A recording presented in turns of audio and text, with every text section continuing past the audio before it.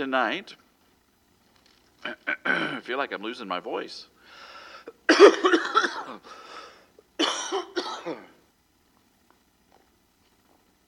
goodness. Yesterday I woke up and I felt a whole lot better. Still coughing a little bit here and there. I was pretty sick on Wednesday and Thursday and Friday.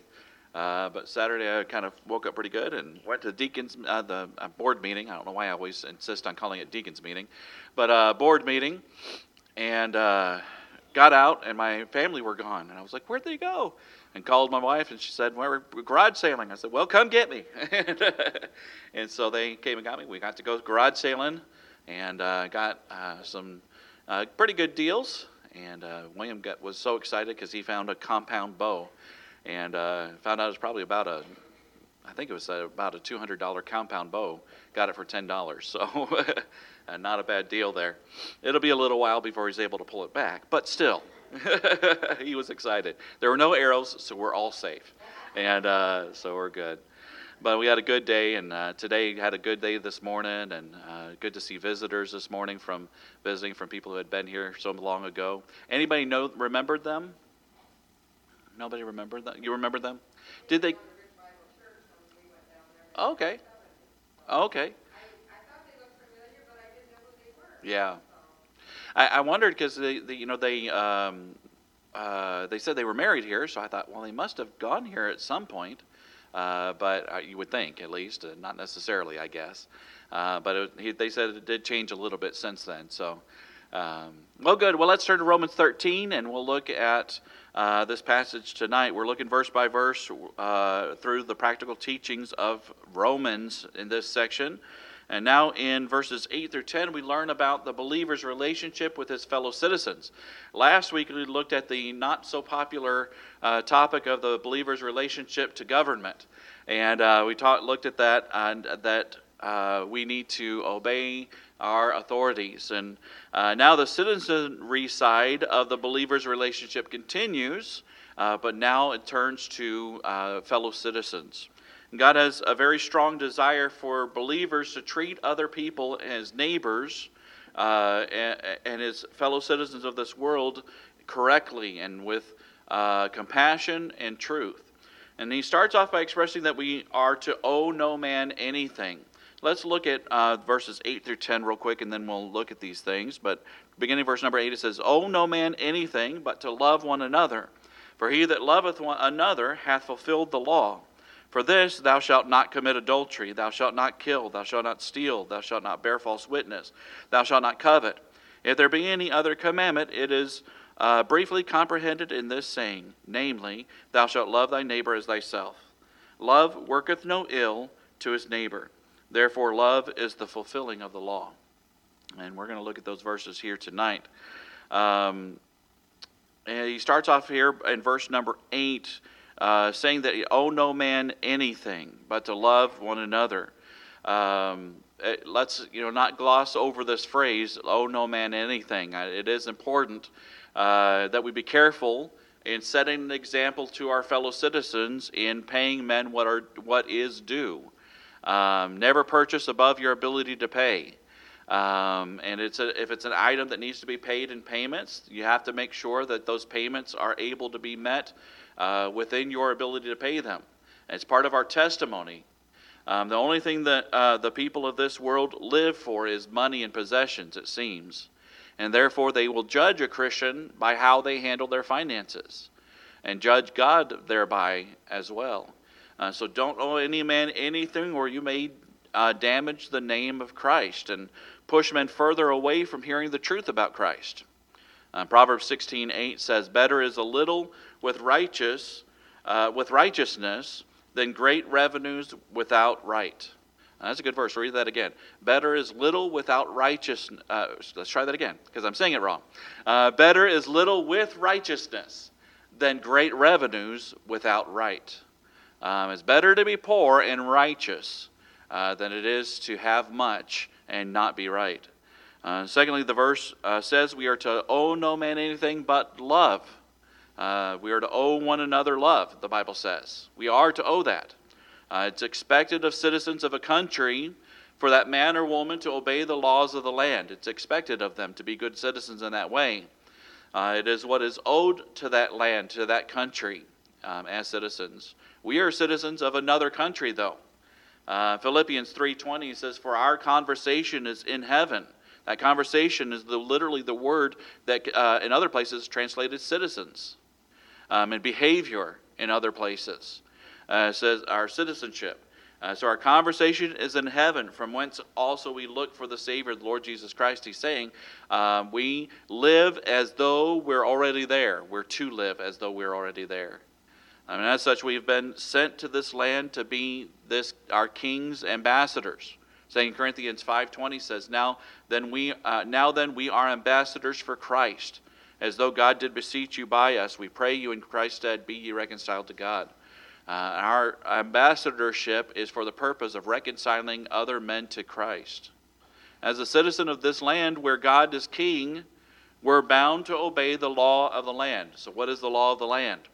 The law of the land is to love the Lord your God with all your heart, which is covered, by the way, in Romans chapter 12, verses 1 and 2, where he says, I beseech you, therefore, brethren, by the mercies of God, that you present your bodies a living sacrifice, unto, which is your reasonable service. Be not conformed to this world, but be transformed by the renewing of your mind, that you may prove what is that good and acceptable and perfect will of God. That's the acting out of love for God. This is followed through,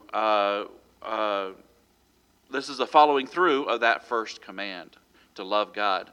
The second is like unto it. Thou shalt love thy neighbor as thyself. These are the laws of the land. Verse 8 says, For he that loveth another hath fulfilled the law. And this showing of love from God's children demonstrates for the world around us what society can be. And then in verse number 9, he goes forward to expound on the other points of the commandments, specifically those of the 10 commandments that deal with men's behavior towards his neighbor. He doesn't include the ones that deal with our relationship between God and us. It just deals with the ones that have to do with God and with us and our neighbors. So he starts with and says, number 1, love forbids adultery. For this, thou shalt not commit adultery. What is this? Owe no man anything but to love one another. For this, that love. So love forbids adultery. And of course, taken from Exodus chapter 20, verse 14, thou shalt not commit adultery. Here in Romans, the Greek word that is used for is moikuo. Although the original Hebrew word in the commandment spoke directly to a spouse cheating or breaking the marriage vow, the Greek word that God chose to use through Paul is a broader term that's used. This word is used in committing adultery or any sexual infidelity of any kind, whether it involves a married person or not. And love forbids this behavior. Any sexual relationship outside of the marriage bond, he forbids it. How can love forbid this? What does that mean? Relationships like this outside of the marriage bond, the Bible says, is sin against your own body. And so love forbids that because it doesn't want you to harm your own body. It says in 1 Corinthians 6:18, flee fornication.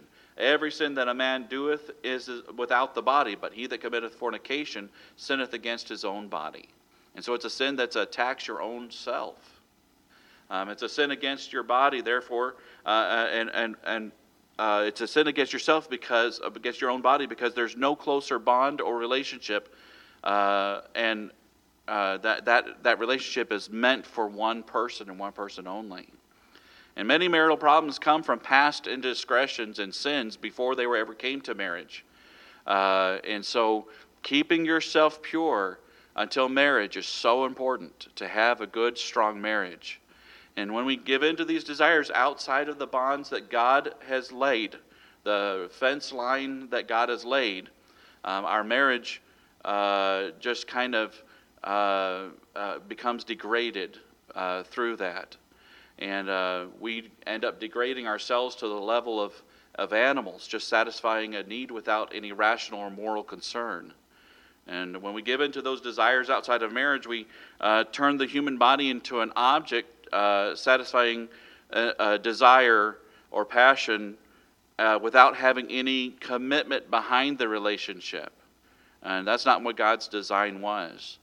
And whether a married man or a married woman or a single man or a single woman, outside of the bonds of marriage and the man and his wife, this kind of relationship damages the relationship that God intended us to have. And so it doesn't matter if it's extramarital or premarital or even pornography or fantasy or lustful thoughts. The Greek word covers it all. And of course, we can't forget what Jesus said. In Matthew 5, he said, "Ye have heard that it has been said of them of old time, Thou shalt not commit adultery. But I say unto you that whosoever looketh upon a woman to lust after her hath committed adultery already in his heart." It does so much damage. And so love does not allow. It forbids adultery. And then secondly, he goes on and he says, "Thou shalt not kill." So love forbids murder. And this is the second commandment, of course, Exodus 20:13. Sixth commandment, so I said second. Sixth commandment, "Thou shalt not kill." And God gave the commandment to protect human life. And life ought to be protected, amen? It should be held as precious and be cherished. And we should never be guilty of taking a life, any life, whether it's our own life or someone else's. And once again, Jesus says in Matthew 5, "Ye have heard that it was said by them of old, Thou shalt not kill. And whosoever shall kill shall be in danger of the judgment. But I say unto thee, that whosoever is angry with his brother without cause shall be in danger of the judgment. Whosoever shall say of his brother, Raka, shall be in danger of the council. But whosoever shall say, Thou fool, shall be in danger of hellfire." And so he's likening those things, and hatred and anger in that way to be equal to murder in our hearts and minds. And 1 John 3:15 says, "Whoso hateth his brother is a murderer. And ye know that no murderer hath eternal life abiding in him." And so what is the answer to solving the ongoing problem with murder that we have in our society today? Get rid of this anger and hate that is so pervasive in our society. Verse 8 tells us, "He that loveth another hath fulfilled the law." Verse 9 tells us, Thou shalt love thy neighbor as thyself. If we love our neighbor like ourselves, we're not going to have a problem with murder. Verse 10 tells us, "Love worketh no ill to his neighbor, as well as love is the fulfilling of the law." And we owe to God to love one another. And we owe to our citizenship in heaven to love one another. And that would include, of course, with not having murder or even hate. And we owe to each other that as well. Words alone will not do this. We have to dispel the anger and hate with love. Love is the only thing that will counteract this. It's our responsibility to actively and openly love our neighbors so that they can see the love of Christ in them. And this will be what removes this blight from our society.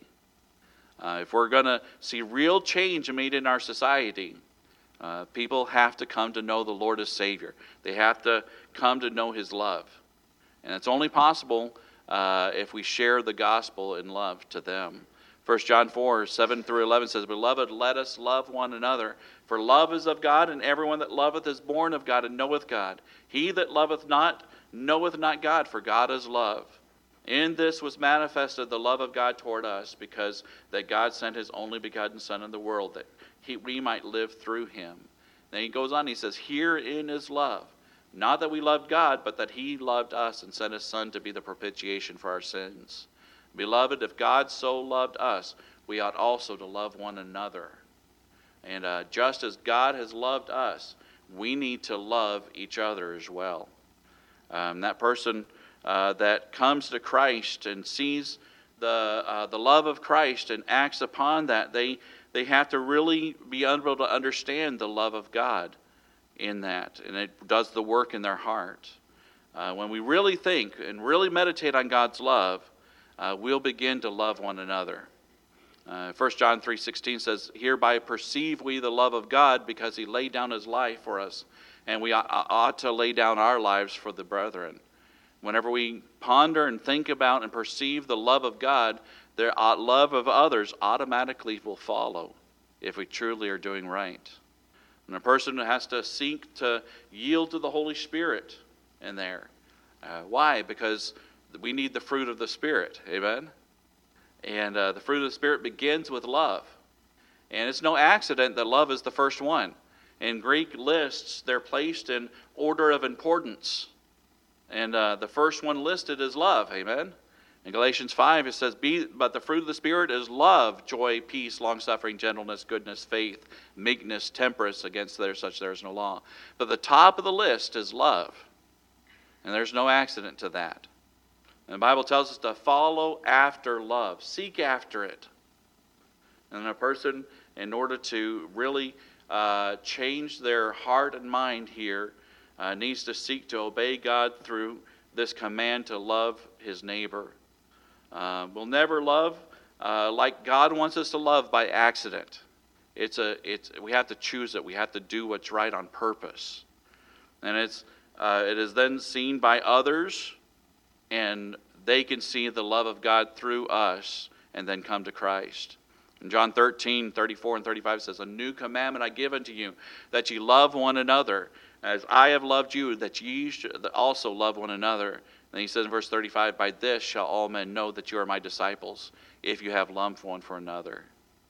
And then and only then will we make a difference in the hate and the rampant murders we see around us. Loving our neighbor forbids adultery. Loving our neighbor forbids murder. Then thirdly, we see in this passage, thou shalt not steal. So love forbids stealing. That is to take wrongfully from another person. And by the way, the laws of men does not determine whether a person is stealing or not. We're held accountable to a higher law. And sometimes the law is used to steal. And wicked men twist the laws of man to take from other people. And sometimes people take from others without even breaking any laws. And the taking of anything that rightfully belongs to another person is stealing according to the Bible. And you may steal by taking what is actually possessed by another person, and that's obvious. If we take something that's not ours, we've broken God's law. That's the obvious part of it. By the way, by the spirit of the law there, borrowing without asking is stealing. Amen? If they haven't given you permission to use it, it's stealing to do otherwise. I know a lot of kids have used the excuse, I didn't steal it, I just borrowed it. I didn't say my kids, don't look at me like that. But kids in general, I didn't steal it, I just borrowed it. No, without permission, it's stealing. And a person may steal by hoarding more than they need and holding it for themselves. And God has placed within this earth the resources that we need to meet the needs of all the people that God has given life to. And if by selfishness or greed we hoard those things and require an unusual amount or a ridiculous amount of money to be able to get part of our resources, it's a form of stealing. And taking more resources than is needed without the benefit of those who need it, and not removing the benefit of those who need it. And Jesus tells us to keep our focus right. He says in Matthew 6, he says, lay not up for yourselves treasures upon earth, where moth and rust doth corrupt, and where thieves break through and steal. But lay up for yourselves treasures in heaven, where neither moth nor rust doth corrupt, and where thieves do not break through or steal. And for where your treasure is, there will your heart be also. There's the rub right there. That's the whole focus. And so many times, my sister and I were talking earlier today, and so many of these things that deal with these outside issues, adultery and murder and hate being the lust being the proponent there, that's the heart. And murder, the hate is the heart. This greed and stealing and stuff like that, where your treasure is, there will your heart be also. It involves the heart. And God's concerned about the heart. The Lord told the publicans who accepted him and got saved. And what should we do now? And he says, Luke 3:13, he said unto them, exact no more than that which is appointed you. And he said, do charge the taxes that are given you to charge. Don't charge extra and pocket it. And it seems obvious. But if we transfer that to our society and overcharge for items just because we can, yes, I know supply and demand. I understand all of that. And that's part of the free capitalism, and I understand all of that. But if we go ridiculous out of it, if we go to a ridiculous point, and the whole purpose is greed, the Christian has held to a higher standard. And we're to do right no matter what. And God will bless it if we do. If our desire is to help others by gathering more than we need so that we can share equitably or be able to help others that aren't able to do that kind of work, there's nothing wrong with that. In fact, you really obey a biblical principle. Ephesians 4:28 says, "Let him that stole steal no more, but rather let him labor, working with his hands the thing which is good, that he may have to give to him that needeth." And so it's biblical to gather more than you need, but the purpose of that was to share and to help others who aren't able to do it. And so be careful about hoarding. I'm not just talking about toilet paper. I'm still a little bit bitter about 2020, but no. But we got to be careful and think of other people as well. And Paul told Timothy to 1 Timothy chapter 6. Verse 17 through 19, charge them that are rich in this world, that they be not high-minded, not trust in uncertain riches, but in the living God, who giveth us richly all things to enjoy. It's Him that's providing it, not our setting up things. Hey, all of that it fluctuates, okay? And we can't trust in uncertain riches. In verse 18 it says that they do good, that they be rich in good works, ready to distribute, willing to communicate, laying up in store for themselves a good foundation against the time to come, that they may lay hold on eternal life. And what is the answer to the problem we have with stealing in our society? Love. Love is the answer. Not just love, but when they see our love and God's love through us, it changes people. And loving people will stop you from taking what's not yours as well. When you see people as a child of God or as a creation of God, as a person that bears the image of God, it's a lot harder to steal from that person. And so loving our neighbor forbids adultery. Loving our neighbor forbids murder. Loving our neighbor forbids stealing. And number 4, lying forbids, let's try that again. Love forbids lying. And it says, thou shalt not bear false witness. We see this phrase and we often automatically go in our minds, at least I do, to a courtroom, bearing false witness. It's definitely applicable there. But the word does speak to any kind of lying, any kind of mistruth, including things like slander, things that we don't always really think about. Thinking something bad about a person and sharing it, or misrepresenting something about someone else, or tearing down the reputation of another person by spreading bad news about them, purposefully doing it. It's a dangerous area. Love will prevent us because the Bible says in Corinthians, love thinketh no evil. And if we're thinking right and loving right, we're not going to assume the worst, and we're not going to act out the worst. Things like gossip. It may be true or not, but if you're not part of the problem or part of the solution, stay out of it. Amen? And we have all played the telephone game, right? And we know the nature of gossip. It always ends up turning into lies. It gets worse and farther and farther and farther away from the truth. You say, well, it just got farther away from the truth. It wasn't really a lie. No, anything that's not the truth is a lie. Okay? And whether we heard what we heard, or thought we heard or not, you shouldn't have said it. Amen? If you're not part of the problem, you're not part of the solution. If you are part of the problem, you're probably going to know the truth. If you're part of the solution, you're probably going to know the truth too. Okay? And so it just ends up turning into lies. And gossip is evil. It's so damaging. In 1 Peter chapter 4, verse 15 says, "But let none of you suffer as a murderer, or as a thief, or as an evildoer, or as a busybody in other men's matters." It's not your business, amen? Proverbs 11:13 says, "A talebearer revealeth secrets, but he that is of a faithful spirit concealeth the matter." Just keep it to yourself. Things like deception, just write out deception, thinking or speaking something that's not true, or leading someone to believe something that's not true, or maybe assuming something is true without verification. All of these things deal with this kind of idea of false witness. And again, love thinketh no evil.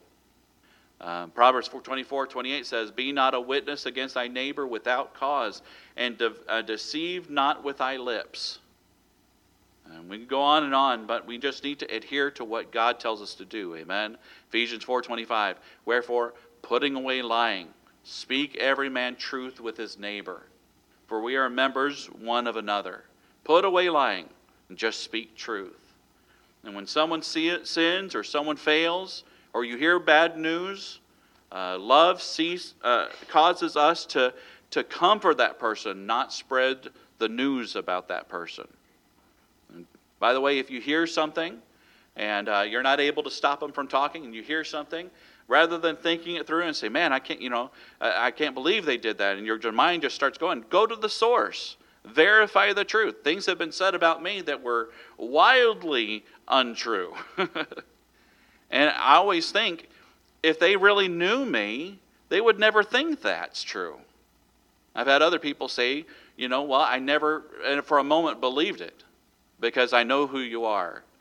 But there are just some that just kind of think negatively and kind of automatically go to it. If you find out it is true, assume good. But if you find out it is true from the source, amen, love them, because they're probably hurting, amen, and be there for them. Work for restoration rather than alienation. Galatians 6:1-2 says, "Brethren, if a man be overtaken in a fault, ye which are spiritual, restore such a one in the spirit of meekness, considering thyself, lest thou also be tempted. Bear ye one another's burdens, and so fulfill the law of Christ." Who has the responsibility to do this? Who has the responsibility to go and help that person, the one that's more spiritual? We all secretly tend to think that we're the more spiritual one. And I think that's why he said that. But whether you think you're spiritual or not, we are supposed to be spiritual. Amen? And so we need to have the responsibility to go. Loving our neighbor forbids adultery. Loving our neighbor forbids murder. Loving our neighbor forbids stealing. And loving our neighbor forbids lying. And then we see number 5, love forbids coveting. It says, "Thou shalt not covet." The word covet means to crave or to desire. If you love your neighbor like you're supposed to love them, you'll not crave or desire what they have. And it speaks directly for the first time to what's going on inside the heart. The other ones are actions, but this deals with the heart, desire. Out of covetousness proceeds many of these other sins. I covet another person's spouse, and this leads to adultery. I covet living in a world without someone else, and it leads to murder. I covet having what someone else has, and it leads to stealing. I covet believing evil about someone, and this leads to lying. And so the command here is not to covet what our neighbor has. Keep your eyes on yourself and what you have. Amen? Be content therewith with what you have. And the 10th commandment goes into more detail about what we are not to covet. It talks about the house, and that means that's dealing with all the personal provisions. Sometimes I'll be driving somewhere and I'll say, "Man, that's a beautiful house," and everything, but a lot of times I'll think, I sure wouldn't want to clean it. And those houses are huge sometimes. That's a lot of work. He continues in that verses and says, don't covet another man's wife. Don't covet that companionship or that love from another spouse or woman that's not your spouse. It says, don't covet a manservant or a maidservant. That includes employees, or position, another employment, another authority. The grass is always greener on the other side, it seems, And when we have employment, we always seem to want and think it's going to be better somewhere else. Don't fall into that trap. Be content with what God has given you and wait for God to move. But a manservant or a maidservant, and goes on, he says an ox or a colt, and deals with their possessions, their property, their wealth. And this isn't an exhaustive list that he lists here and things to covet. And so God adds to the end there, he says, thou shalt not covet anything that is thy neighbor's. And basically just covers it all. And keep your eyes on what's important. That's the main thing. Luke 12:15 it says, and he said unto them, take heed and beware of covetousness. For a man's life consisteth not in the abundance of the things which he possesseth. Your life isn't about the things you possess. Your identity is in Christ and Christ alone. You are the child of God. That is your identity. That's what's going to last forever and ever and ever. All of these possessions in the eye of eternity mean nothing. They're temporary. Just be content with what God has given you. If you have nothing, yet you have God, you have enough. Amen? Because God will make sure that you have what you need. Hebrews 13:5 says, let your conversation be without covetousness. Be content with such things as you have. For he hath said, I will never leave thee nor forsake thee. He says, what you have right now is enough. Just be content. Why? Because he says, I'll never leave you nor forsake you. He's enough. And a lot of times whenever we're seeking things in the materialism of this world, we're just constantly trying to fill a hole that should be filled with Christ. And the realization that he is enough. And he'll provide everything that we need. So, loving our neighbor forbids adultery. It forbids murder. It forbids stealing. It forbids lying. It forbids coveting. And basically, as he says here in these verses, love sums up all the commands.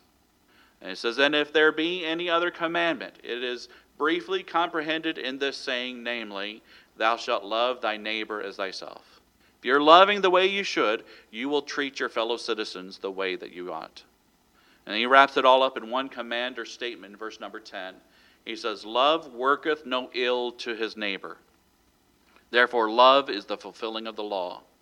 Love does no harm to his neighbor at all. And working no ill means doesn't mean just physically don't do something bad to him. Rather, it means you're thinking no evil. You're wishing or hoping no evil. You're planning or devising plans that are evil. You're not practicing or doing evil against him. Or, by the way, you're not withholding good from him. And the Bible clearly tells us that withholding good from a person is evil. In Proverbs 3, he says, withhold not good from them to whom it is due, when it is in the power of thine hand to do it. And he continues and says, say not unto thy neighbor, go and come again, and tomorrow I will give, when thou hast it by thee. Devise not evil against thy neighbor, seeing he dwelleth securely by thee. If you love like you're supposed to, you'll not work evil against your neighbor. And so, what does love look like then? What does that look like? How do we treat our neighbors? How are we to love? Well, the Bible tells us in 1 Corinthians 13. And I'm not going to preach a whole nother sermon. But the Bible tells us that love suffereth long. It endures long, is patient. And love is kind. Love envies not.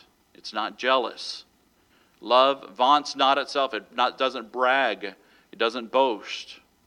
Love is not puffed up. It's not arrogant and prideful. Love does not behave itself unseemly. It's not unbecoming or rude or indecent or unmannerly. It says, love seeketh not her own. It's not selfish. It's not self-seeking. It's not seeking and insisting on your own rights and your own way. If we're determined to have our own way, we're not loving like God tells us to love. Love is not easily provoked. It's not touchy or angry or fretful or resentful. And love thinketh no evil.